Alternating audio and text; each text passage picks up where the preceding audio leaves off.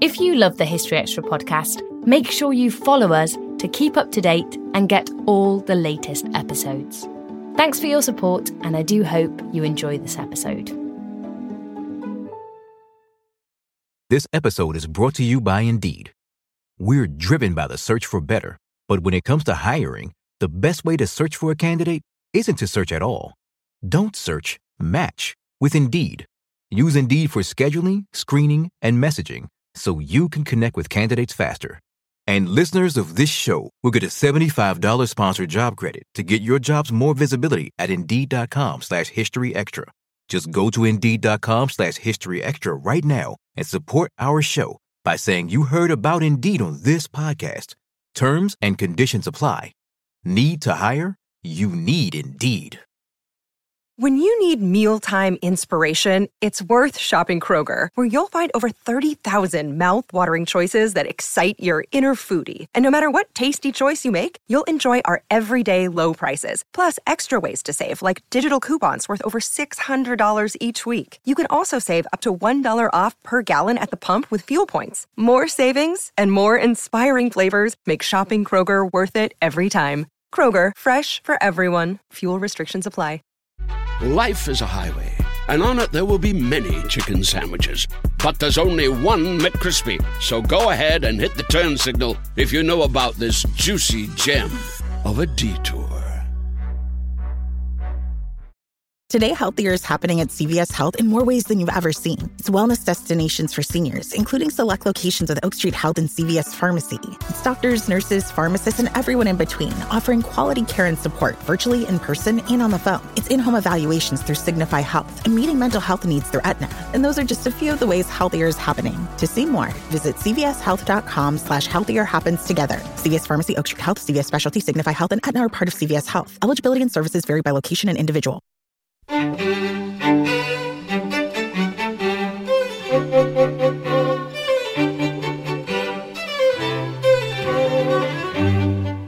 Hello and welcome to the History Extra podcast from BBC History Magazine, Britain's best-selling history magazine.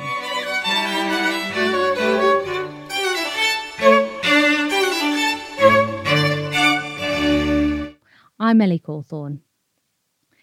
Today we're talking about the gods and myths of the Viking Age with Professor Caroline Larrington, a fellow in medieval English literature at St John's College, Oxford, and the author of The Norse Myths, A Guide to Viking and Scandinavian Gods and Heroes. Putting the questions to Caroline was our content director, Dave Musgrove. Caroline Larrington is Professor of Medieval European Literature at the University of Oxford. She particularly researches in Old Norse, Icelandic, and also Arthurian literature and folklore. So she's an expert in many things and an author of many books.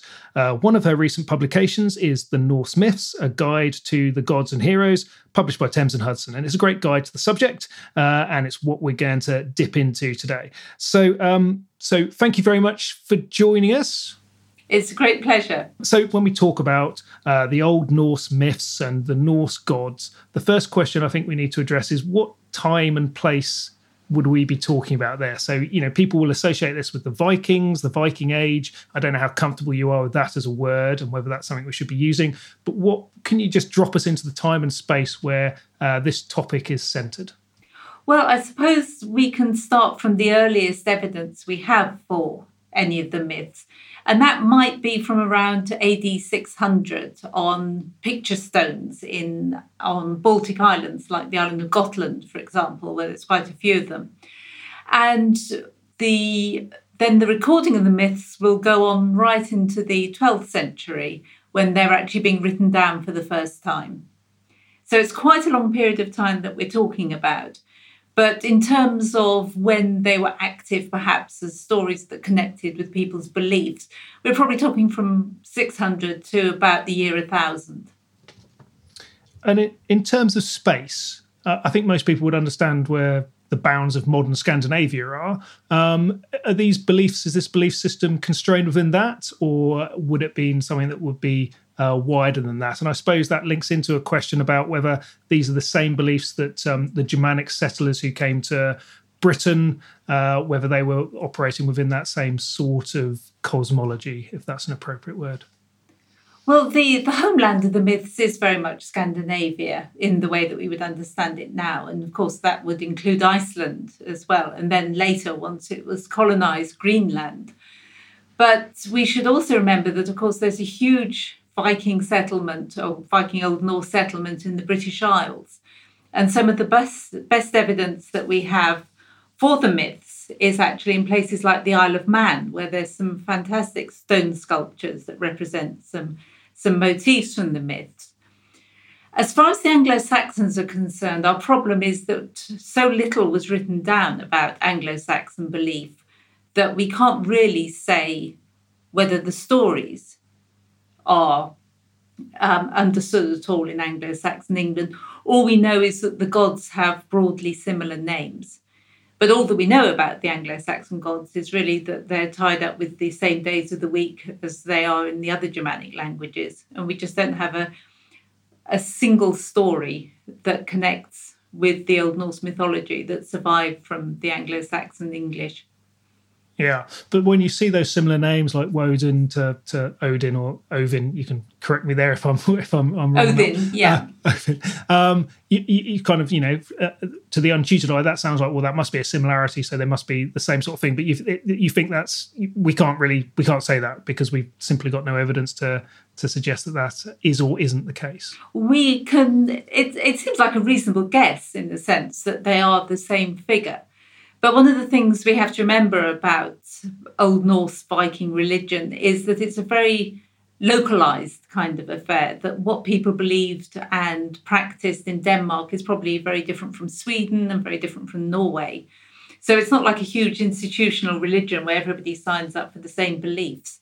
It's all about localized cults and localized practices. So Odin seems to have been quite an important god in Denmark. In Sweden, it's the god Freyr. And Thor seems to be more important in Norway. And because most of the settlers in Iceland came from Western Norway, Thor also becomes important in Iceland too. Okay, so we'll maybe come back to some of those points in a bit. You mentioned that 600 is perhaps a time when we can start thinking about these things, but in your book I think you do talk about the possibility that these ideas, these stories could have deeper origins and perhaps go back further. Do you talk us through that? How far back do you think it's possible to say that these might be? Are these based on prehistoric ideas, for instance? Oh, I'm sure that they are prehistoric, but the problem that we have is when can we actually prove that people were using these stories? When do we have any actual evidence for?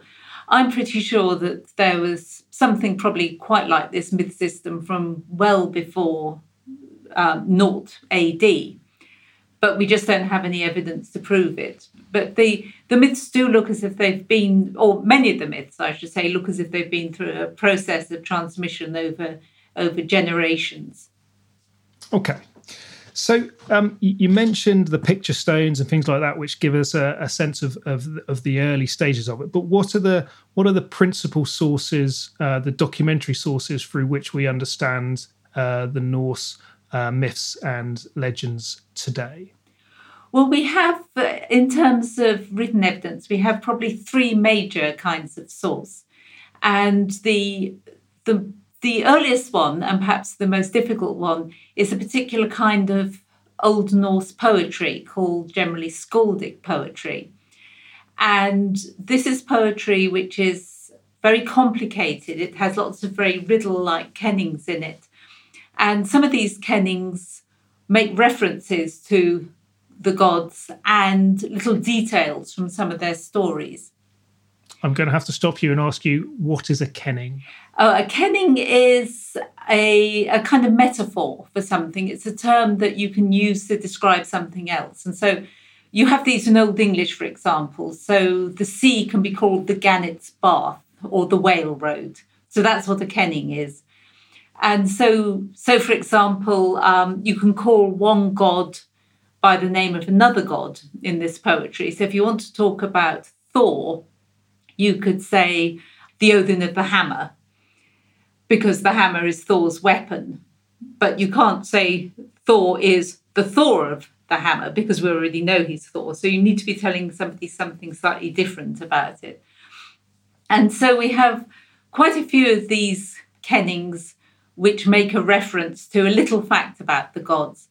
But what we don't have is any really sustained stories in the skaldic poetry. We just have one, a poem called Thorsdralpa, which does tell the story of Thor going to visit the giant Geirröðr and what happened to him there. But otherwise, the skaldic poetry, which is the oldest poetry, probably composed from about the middle of the 9th century onwards. So before Christianity comes to Scandinavia, it gives us some information, but nothing very systematic. So if we want systematic accounts of the gods, we have to turn to Eddic poetry, which is a rather simpler style of poetry, more like the kind of poetry that we have in Old English, with alliteration and with very few complicated kennings and metaphors. And this kind of poetry does tell stories. And so most of the main stories that we have about the gods are preserved in this poetry. Now, when's that date from? We don't really know because it's anonymous, it's orally transmitted. But the main sources for it are written down in the 13th century. So if they're written down at all, they are obviously written down by Christians because writing is a Christian technology. And therefore, questions can be asked about what did these Christian writers decide to write down and what did they miss out? Did they tweak things around? Did they edit stuff out? And of course, those are interesting questions to think about, but we can't really get any answers. And the third source that I should mention is a text which is normally known sometimes as the Prose Edda, sometimes as the Snorra Edda, the Edda written by a man called Snorri Sturluson, who was a scholar, a politician, a chieftain, a poet in his own right, who lived in the early 13th century. And he wrote a handbook to skaldic poetry, that complicated poetry I was talking about before. And he realized in order to explain how this poetry worked, he would have to explain the kennings. And then he realized that if he wanted to explain the kennings, he had to explain the mythology that underlay the kennings. And so he gives us a very systematic explanation of Norse mythology from before the creation of the world right up to Ragnarök, to Doomsday and after. And so we owe Snorri an enormous debt for having preserved and systematized and explained all of this material. But we also have to be a little bit cautious about relying exactly on everything that Snorri says as reflecting actual Old Norse belief.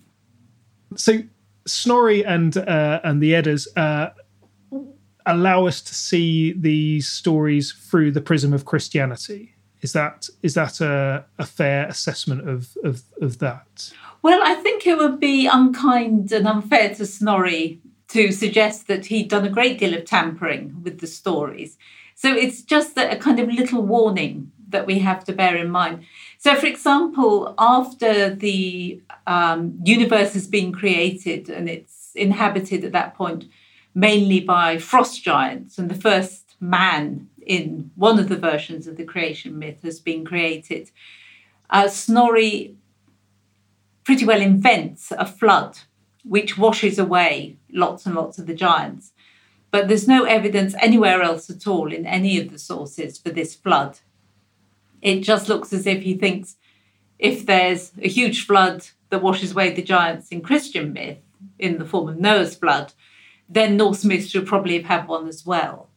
And that's the most obvious example, perhaps, of Snorri interfering with his material. But he doesn't editorialize particularly. He doesn't say, look at this stuff, it's wrong to believe it, particularly, or Odin is really the devil, or any of those kinds of approaches. He reports the stories mostly quite straight. So that's interesting, isn't it? Because you would expect him writing, he's a Christian by the time he's writing, you would expect him to have a view on these pagan thoughts and religions, and possibly a negative view. So what was his game? Why was he recording these in this fashion? Well, he's very clever, I think. He prefaces the whole text of the Snorra Edda with a prologue in which he explains that obviously when God created humanity, humans knew perfectly well who had created them, and they knew who created the world. But as time went on, they forgot. And the Israelites, let's say, all stayed in touch with the creator God. But other humans kind of drifted away from this understanding, and they started worshipping the sun and sticks and stones and rocks because they thought they were special. And they didn't put together the question of who it was who created the sun with the Christian God himself. So with this lack of knowledge comes the opportunity for very smart people, and this is how Snorri explains this, that after the fall of Troy, a bunch of very clever refugees from Asia migrated to Scandinavia, and because their civilization was more advanced, they explained, or they claimed to the Scandinavians that they were really gods, which is a great thing to do because then people give you sacrifices and presents and land, and they build temples for you and so on. And so Snorri explains that this set of gods weren't really gods at all, but just incredibly clever humans. And this is a way of explaining pagan gods, which is known as euhemerism, after the Greek philosopher, late classical Greek philosopher who first thought it up. And it's one of the most common medieval explanations for myths, alongside the other possibility, which is that the gods are all demons stalking around the world trying to baffle people and lead them into sin. Okay. So you made the point earlier, and perhaps we could just go into this a little bit more, that there's no real uniformity in the way that these stories may have been understood, and in different parts of Scandinavia they focused on perhaps different gods in different ways. So there's no dogma, and I guess that's because it's not written down. There's no defined way in which you need to understand this. Could you go into that a little bit more? Just how far do you think people were of the same mind about these stories that they were hearing? Would people across the Viking world and across the period have understood things in the same way generally, but just with different nuances? I think probably they would have understood the stories generally in the same way. And the fact that we have these motifs turning up on the Isle of Man in the picture stones there, quite like some of the motifs we find earlier in Gotland, suggests that there is a general repertoire of stories and heroic legends which is understood. But I think probably the differences, if you like, are more to do with practice. So your temple is dedicated to Freya and not to Odin, and you bring him the particular kind of sacrifices that he likes, and you're doing that maybe for fertility in order to make sure that you have a good harvest. But if you're in Norway, you're sacrificing to Thor because you want good winds, good weather, because you're more interested in fishing. If you're a member of the elite, if you're a warrior, you'll be sacrificing to Odin because he's the god, one of the main gods of war, it seems, though his war tactics can be a bit sneaky, it appears. And he's also the god of poetry. So if you're a poet, you have a more personal relationship with him. So it's kind of horses for courses. And of course, what women were doing in the system is a little bit more difficult to pick out because they don't appear in the historical record. And we can assume that women were praying to Frigg and to Freya, the two main female goddesses, for help in childbirth or in pregnancy or in order to secure a loving marriage. But also, of course, women are so connected with fertility that they turn up as priestesses at shrines for Freya, and there seems to be a kind of almost marriage-like relationship between the priestess and the god there. So you've got to the nub of one of the questions that I I've asked quite a few experts over the years in this podcast about, and I'm not sure I've ever got a completely satisfactory answer. Maybe you're going to come up with it. Is how you've got these stories of these gods and some sort of pantheon. Can we say anything about how everyday person living in Denmark in the 9th century, 10th century responded to that? Were they? I mean, there are these sites, these temples where we presumably there was some sort of worship going on, but how far were daily lives dominated, ruled, or led in any way by the stories of these gods? Really impossible to say. It's so difficult because we have so little evidence. All we can say is that there are temples, there are burials, there are figures which may represent the gods, sometimes placed in burial mounds, but what people thought the gods were doing for them in their daily lives is quite hard to say. We do have some evidence from some of the Icelandic sagas. And again, with the sagas, we have the problem that although they're talking about the pagan period in Iceland between around 870 and the year 1000, again, they're written down 200 years later.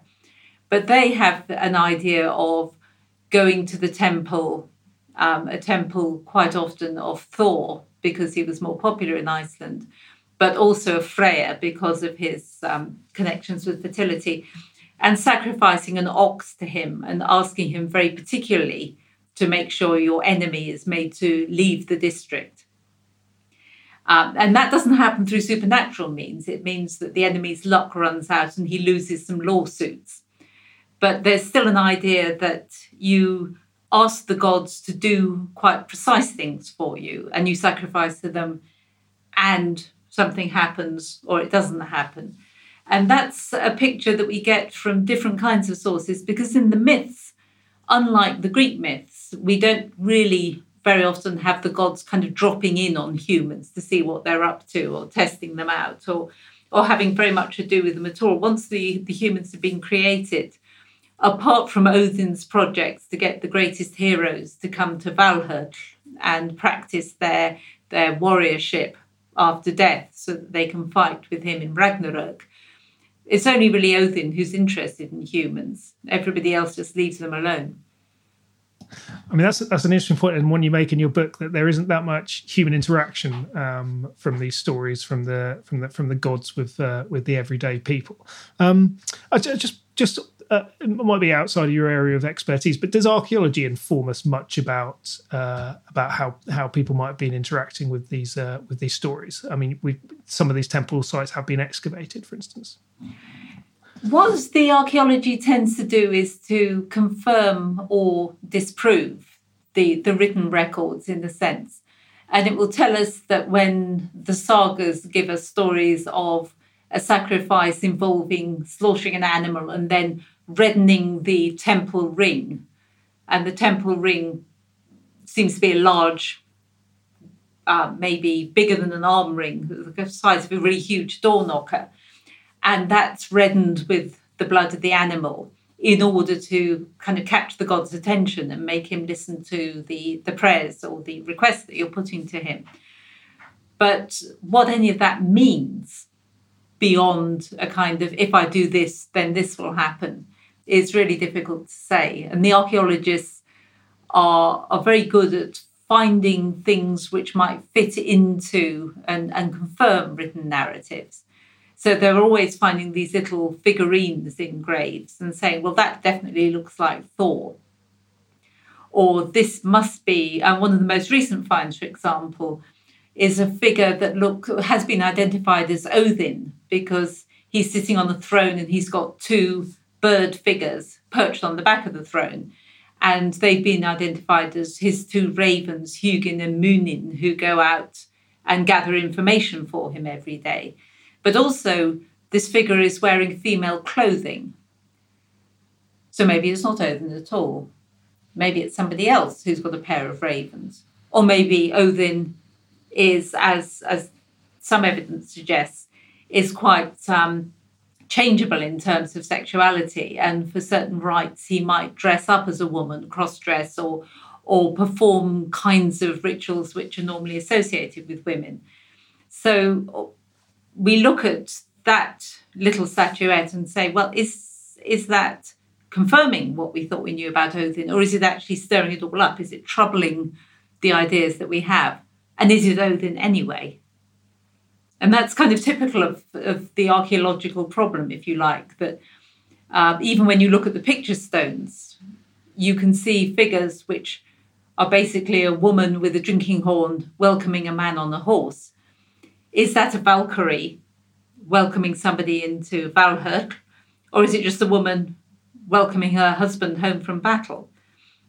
You can't tell, unless the horse happens to have 8 legs, of course, and then you know it is a Valkyrie welcoming Odin, which is great help. When you have these little fingerprints in the archaeological record that say that has to be that story, then we can be more secure in identifying the strength of the evidence that archaeology gives us.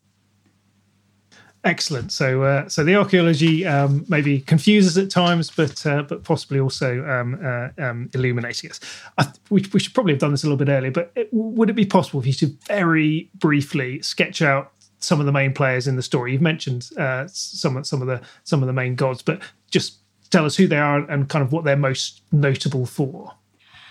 Okay, well, the most important god, my personal favourite god, even though he's perhaps behaves rather badly at times, is the god Odin. He has one eye.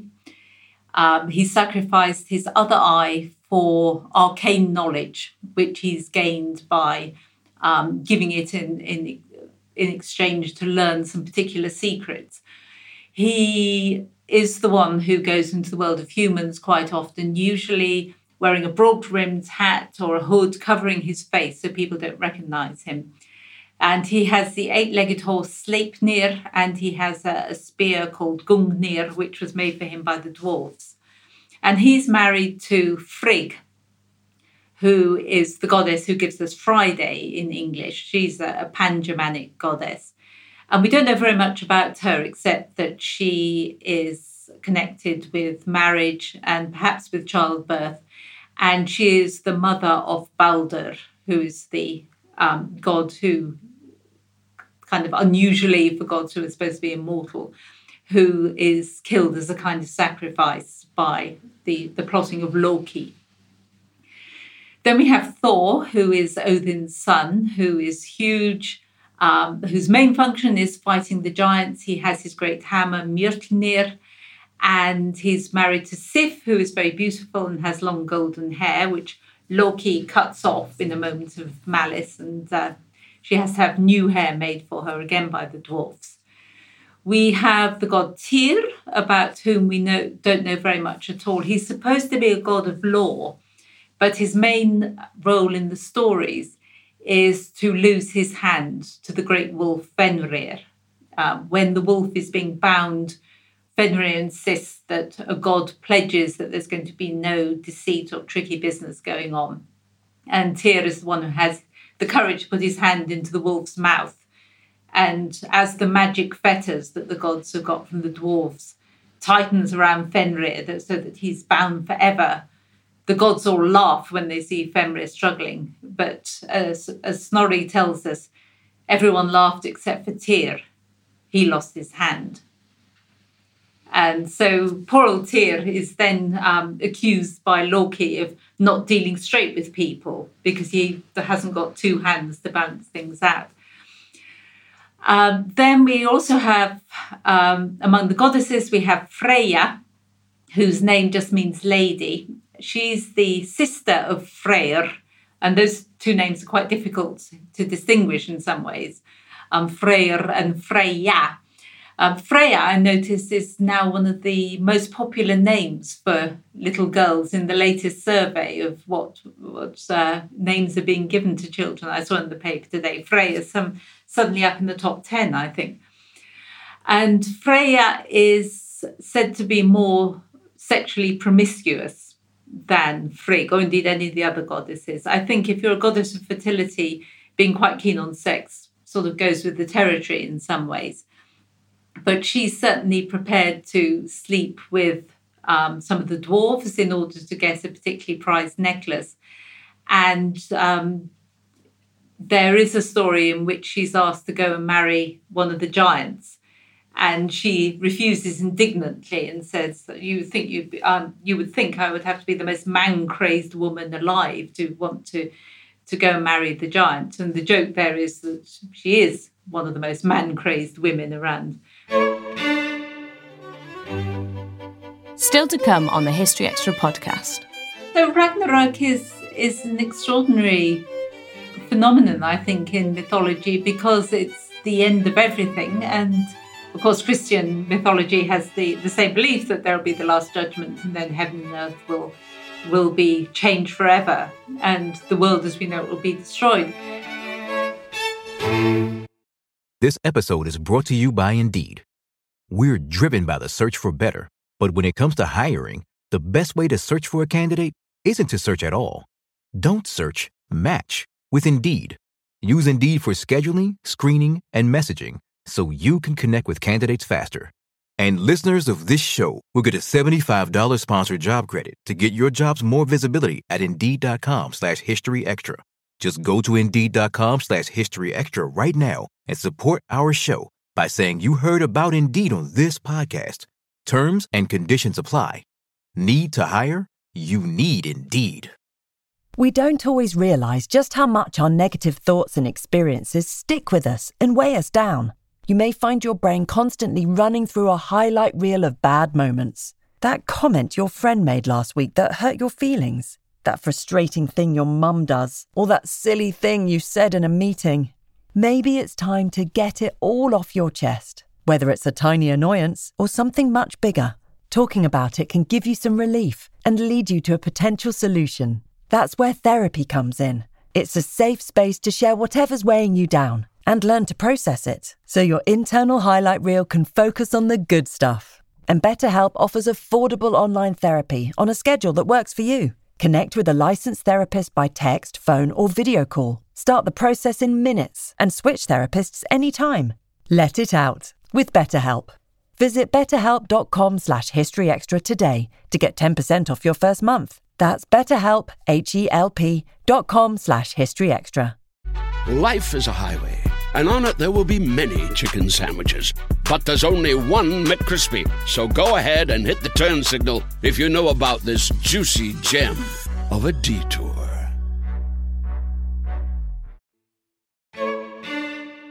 So that's kind of those main figures. But what you've mentioned, the frost giants before, the giants. They seem to be a strange bit of this story. They seem to be more powerful than the gods in some ways, certainly ranged against them as enemies at some points. Mostly. How should we understand these giants in this story? The giants are very interesting figures who are being reevaluated, I think, by scholars in some ways. The giants are older than the gods. They've always been around, and they remember before the gods existed. So they seem to represent some kind of, sometimes they're seen as the kind of natural world, that they live in the mountains, or they're associated with frost or with fire, the fire giants who live in the south. And they seem to have a kind of elemental force. But at the same time, although they're separate from the gods and sometimes antagonistic to the gods, it's not that they're not civilized, because they have their own halls and they have their own societies. They have quite a few treasures which the gods are keen to get their hands on and which they steal in various ways. And the giants too have their eyes on some of the goddesses and some of the things that the gods possess. So they're quite keen to try and snatch some of those things from the gods. So there's a constant state of tension between them. But at the same time, giantesses are quite often very beautiful. And some of the gods are prepared either to marry them or have sexual relations with them. Thor's mother is a giantess. She's the goddess. Well, her name is Jörð, which means earth. So she has a very kind of speaking name. But we can't think that she's one of these giants that has 3 heads and is horribly unattractive, because I'm sure Odin would have nothing to do with anybody who looked like that particularly. So it's to oversimplify things to say the gods are good and the giants are evil, because the gods are very morally complex in their behaviour and sometimes quite difficult to sympathise with. And sometimes the giants can be a bit deceitful and a bit treacherous, but they also have their own kind of culture, which they're getting on with quite quietly. And every now and again, it seems they try to cross into the god's territory, and that's why you have Thor patrolling in the east to keep them all in line and hit them with his hammer to just make sure that separation between gods and giants is maintained. You just mentioned morals there, and as you said, many of the things that the gods do would seem to us to be morally ambiguous with our worldview and our understanding, but maybe not necessarily to the mindset in the 9th, 10th, 11th century. How far do you think these figures and these stories were supposed to be setting some sort of moral precedent for everyday people? Or again, is that something that we simply can't make any ruling on? I think I would stick my neck out here and say that the stories about the gods behaving in ways which we would think were morally dubious weren't supposed to be either recommendations, do like this or don't do like this.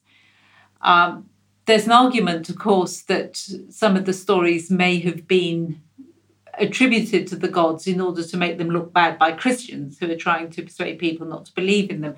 That's rather an old-fashioned argument these days.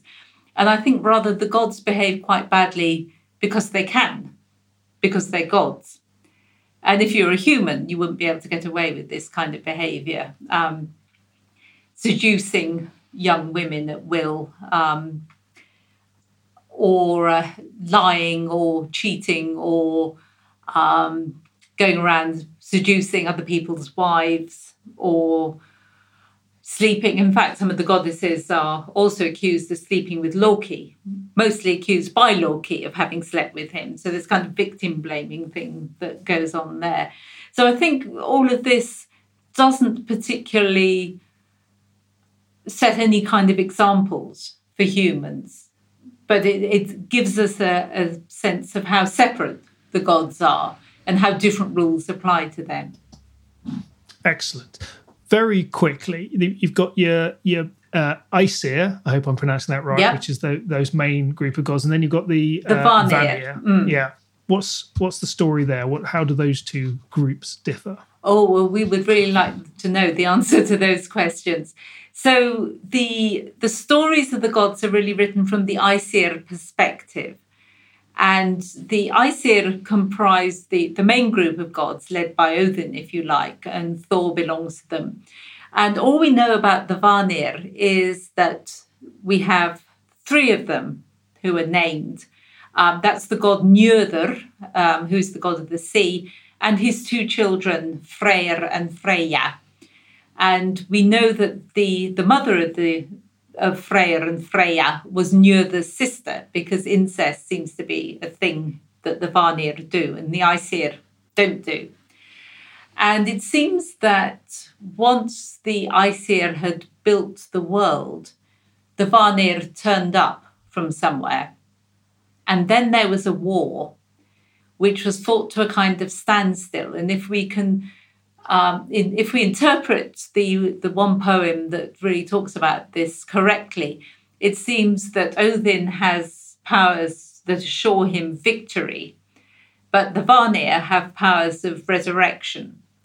And so if, on the one hand, you're always certain to be able to kill people, but on the other hand, you can always bring those people back to life again, you're stuck in a kind of stalemate. And so the Aesir and the Vanir seem to have come to some kind of agreement around sharing sacrifices and exchanging hostages.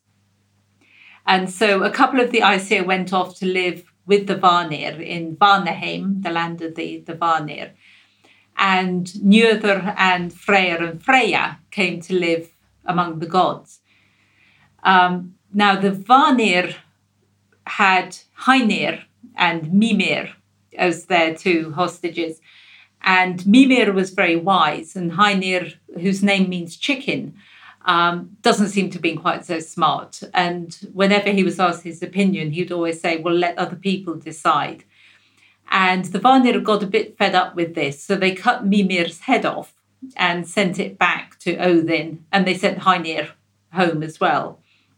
So in a way, you'd expect that to restart hostilities between them, because mistreating hostages isn't a good thing. But Odin preserved the head, and the head can speak to him and give him arcane bits of wisdom and knowledge.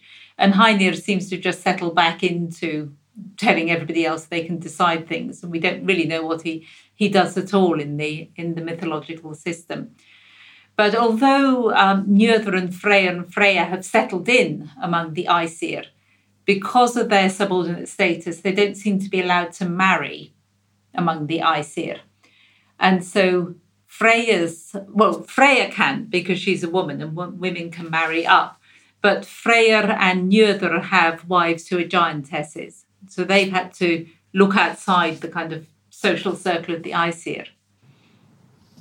And very, very quickly, this all happens within the context of the place where the gods are supposed to live, and there's the big tree and the snake and things like that. So what's the super quickly? What's the cosmography of where they're all supposed to be habitating? Well, the centre of the world seems to be the great tree Yggdrasil, and Odin's hall Valhöll, where all the warriors go when they die, is under the tree. There's a pool where the three fates sit under the tree as well. And there are various animals in the tree. There's a dragon at the roots who's nibbling away at it. There are some deer who are eating the leaves. There's a squirrel that runs up and down. And the gods all live in an area called Ausgarður, the territory of the gods, and they seem each to have their own land and their own hall within this territory. But they come together under the tree for meetings, and they feast together in certain halls. Below the tree is the world of the dead, where hell reigns and where the unheroic dead go. And then somewhere off to the east is where the giants are. Somewhere to the south is where the fire giants are. And then out to the west is the ocean, where the world serpent, the Midgard's Ormur, is lurking and kind of marking the edge of existence. So one of the things that sort of has come out from what you've been saying and reading your book is very clear. There's lots of there's lots of obviously stuff which is mythological, which would be understood in a certain way, but there's lots of things which are unexplained or seem to be just frankly inconsistent or just don't follow. So as you mentioned with Baldur being apparently immortal, but also being able to die, and then there's the other examples, the cow that licks the is it ice or salt to start the world, but we don't know where the cow comes from. Those sorts of how should we understand these? I mean, to us, it kind of to me, it kind of it matters a bit because you come that doesn't make sense. But does that matter in the scheme of things? Seemingly, it wouldn't have mattered, or are we just missing things that haven't come down to us? Do you think? I think this probably goes back to having to remember that these mythological systems grew up in different parts of Scandinavia with different emphases and at different times. So even how the world was created, did it arise just by itself out of the sea, as is suggested at one point, or is it created by a kind of chemical process when ice and fire come together and the ice solidifies, and then, as you say, this random cow turns up and starts licking the first anthropomorphic figure out of the ice? Where was the cow? Who knows before all of this? But she appears. Or is the universe made by the gods hacking up one of the giants, the first giant, Ymir, and using his blood to make the sea and his brains to make the clouds, which always sounds revolting to me, I think, and his teeth make the rocks and his bones and so on. All of those different accounts live alongside each other, and it's quite hard, as Snorri found when he's trying to systematize all of this. He has the chemical version But then he also has the gods chopping up Ymir, the Ur giant, as well. And so you can either try and squash them all together and say, well, wait a minute, if this has already happened, why is that happening? Or you just have to say, well, these are competing kinds of narrative. Okay, so we shouldn't necessarily worry unduly about trying to get a full holistic understanding of things, but just try and get into it as best we can. Now, look, I'm only on page one of my questions, and we've already gone over half an hour. So, but there's a couple of things that I really wanted to get into. One of the things that on the internet searches people just seem desperate to know about is Valhalla, which should be pronounced Valhalla. Okay. Yeah, in modern Icelandic. People just want to know what that is about, what's going on there. So can you just give us a view on that? What is the point and purpose of that bit of the story? Well, one of the things that Odin is most obsessed with, really consistently across the myths, is finding out what's going to happen at the end of the world when the giants finally attack and Ragnarök comes. And although he kind of knows that the gods are going to lose, he always seems to be searching for something that might falsify that information. Somebody might know an alternative story where the gods are going to win.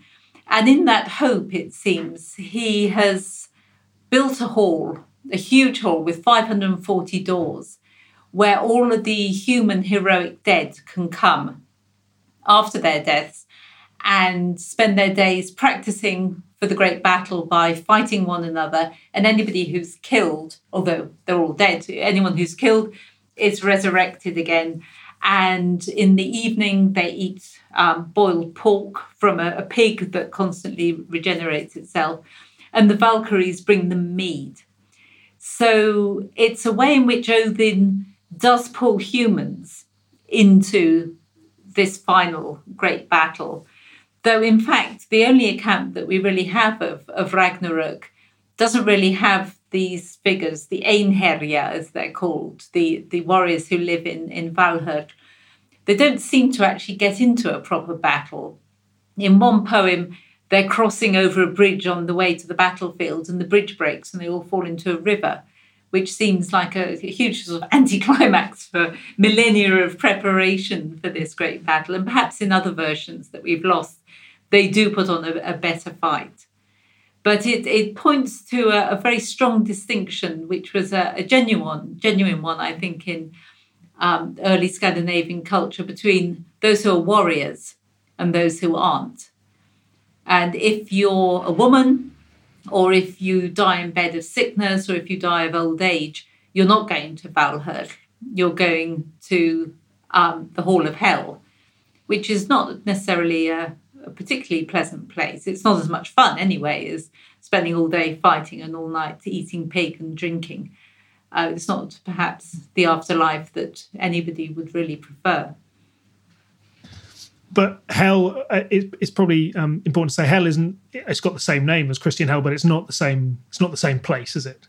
No, it doesn't seem to have torments and frogs and toads and ice and fire and all those kinds of appurtenances of punishment. The only thing we really know about, or the only real picture we get of Hell, is when Baldur is dead and has gone to the Hall of Hell because he was not killed in battle. And a hero called Hermóður is sent down to get him back again. And Hell has a perfectly ordinary hall, and people are sitting on the benches, and the beer has been brewed, and they're all drinking and having a great feast. And Hermóður asks if they can have Baldur back again. And Hell says, well, they can under certain conditions. And then he's given some presents to take back to the gods. So it's not a horrible place to be, but it's just not quite as exciting as spending all day fighting. Just a bit pedestrian then. Yeah. When you're watching the TV series or the films and the Viking dies, there's always this sense that, you know, someone says, "Oh, it's all right. He's going to Valhalla. He'll want that, and that's a good thing." Are there any actual documentary references to Scandinavian warriors actually appearing to live that life in the sagas or anything else like that? Do we see any real evidence of people aspiring to that end? Well, again, with the caveat that these texts are written down about 200 years after paganism comes to an end, we do get some references to that kind of belief. We have, in one saga, for example, there are two heroes on an island, and they realise that a group of berserkers, so particularly fierce warriors, have turned up. Now, to be fair, these two warriors had invited them to come for a big battle. But when they catch sight of them, one of them says to the other, I think tonight we're going to be Odin's guests in Valhalla. And the other one goes, mm-hmm. And the one who says, I think we're going to be lodging with Odin tonight, is the one who dies. So he's quite right. And so we do have references to people talking at least about Valhalla as the place that if they fight bravely and die, that's where they're going to go to. And it seems to be a sort of aspiration. Though at the same time, we have a couple of poems in which Norwegian kings, or one poem in particular, in which a Norwegian king has fallen in battle. And he's depicted in the poem as entering Valhalla. And Odin is welcoming him and sending the Valkyries to meet him. But the king is clearly really annoyed about being in Valhalla because he'd much rather be alive and on the throne of Norway than having died, however heroic a death he's had. We ought to finish. So just finishing on what seems like a sensible end place is to think about Ragnarok. And so this is a bit of a strange thing as well, because it's kind of the end of the world, but also you've got Balder, this god who kind of lives beyond it and starts again. Is that right? Have I understood things correctly? Yeah, so Ragnarok is an extraordinary phenomenon, I think, in mythology, because it's the end of everything. And of course, Christian mythology has the same belief that there will be the last judgment and then heaven and earth will be changed forever and the world as we know it will be destroyed.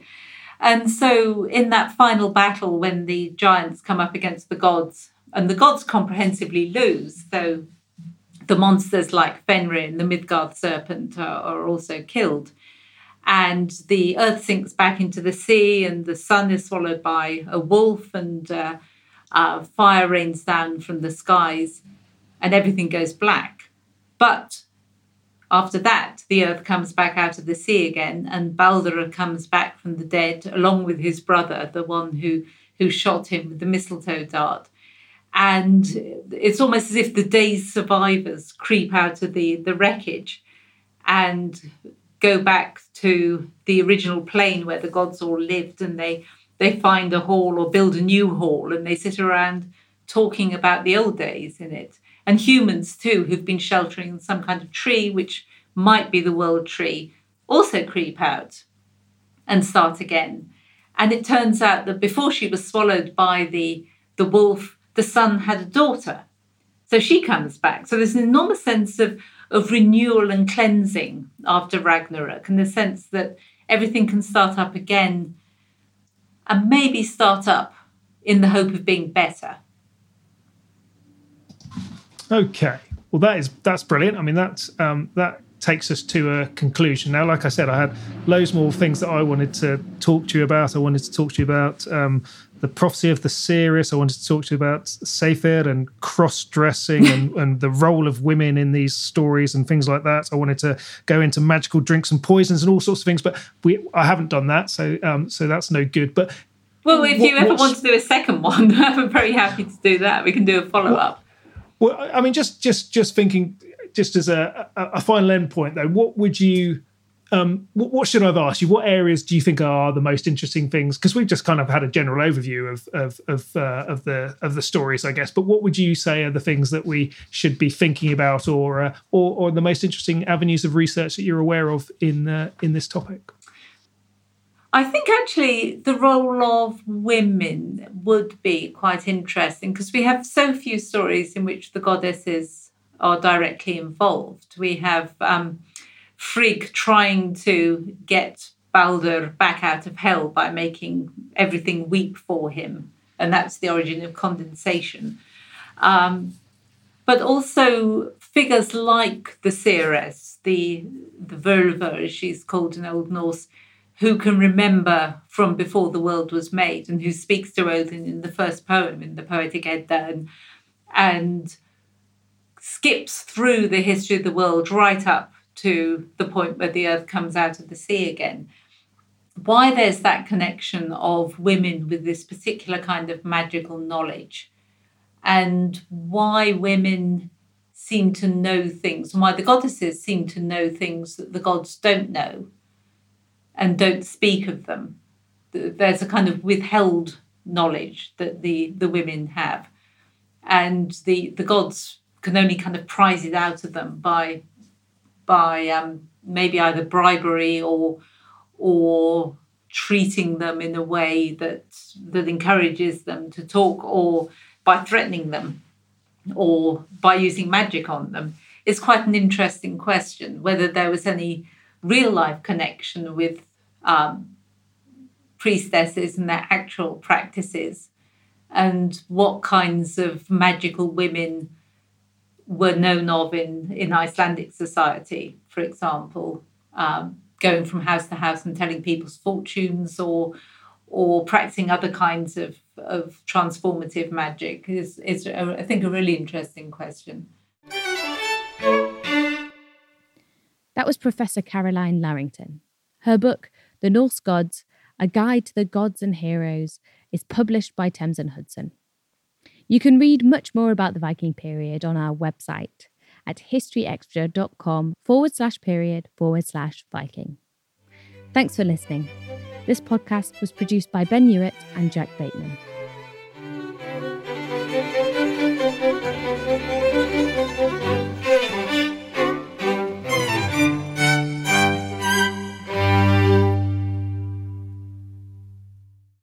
A collision between a Chinese jet and an American spy plane. He came and rammed into our left wing. With relations increasingly strained, what are the chances of things spinning out of control? The Western world was asleep. I'm Gordon Carrera. I'll be exploring the friction in this most important of relationships and asking, has the West taken its eye off the ball? You cannot ignore China. From BBC Radio 4, this is Shadow War, China and the West. Listen wherever you get your podcasts.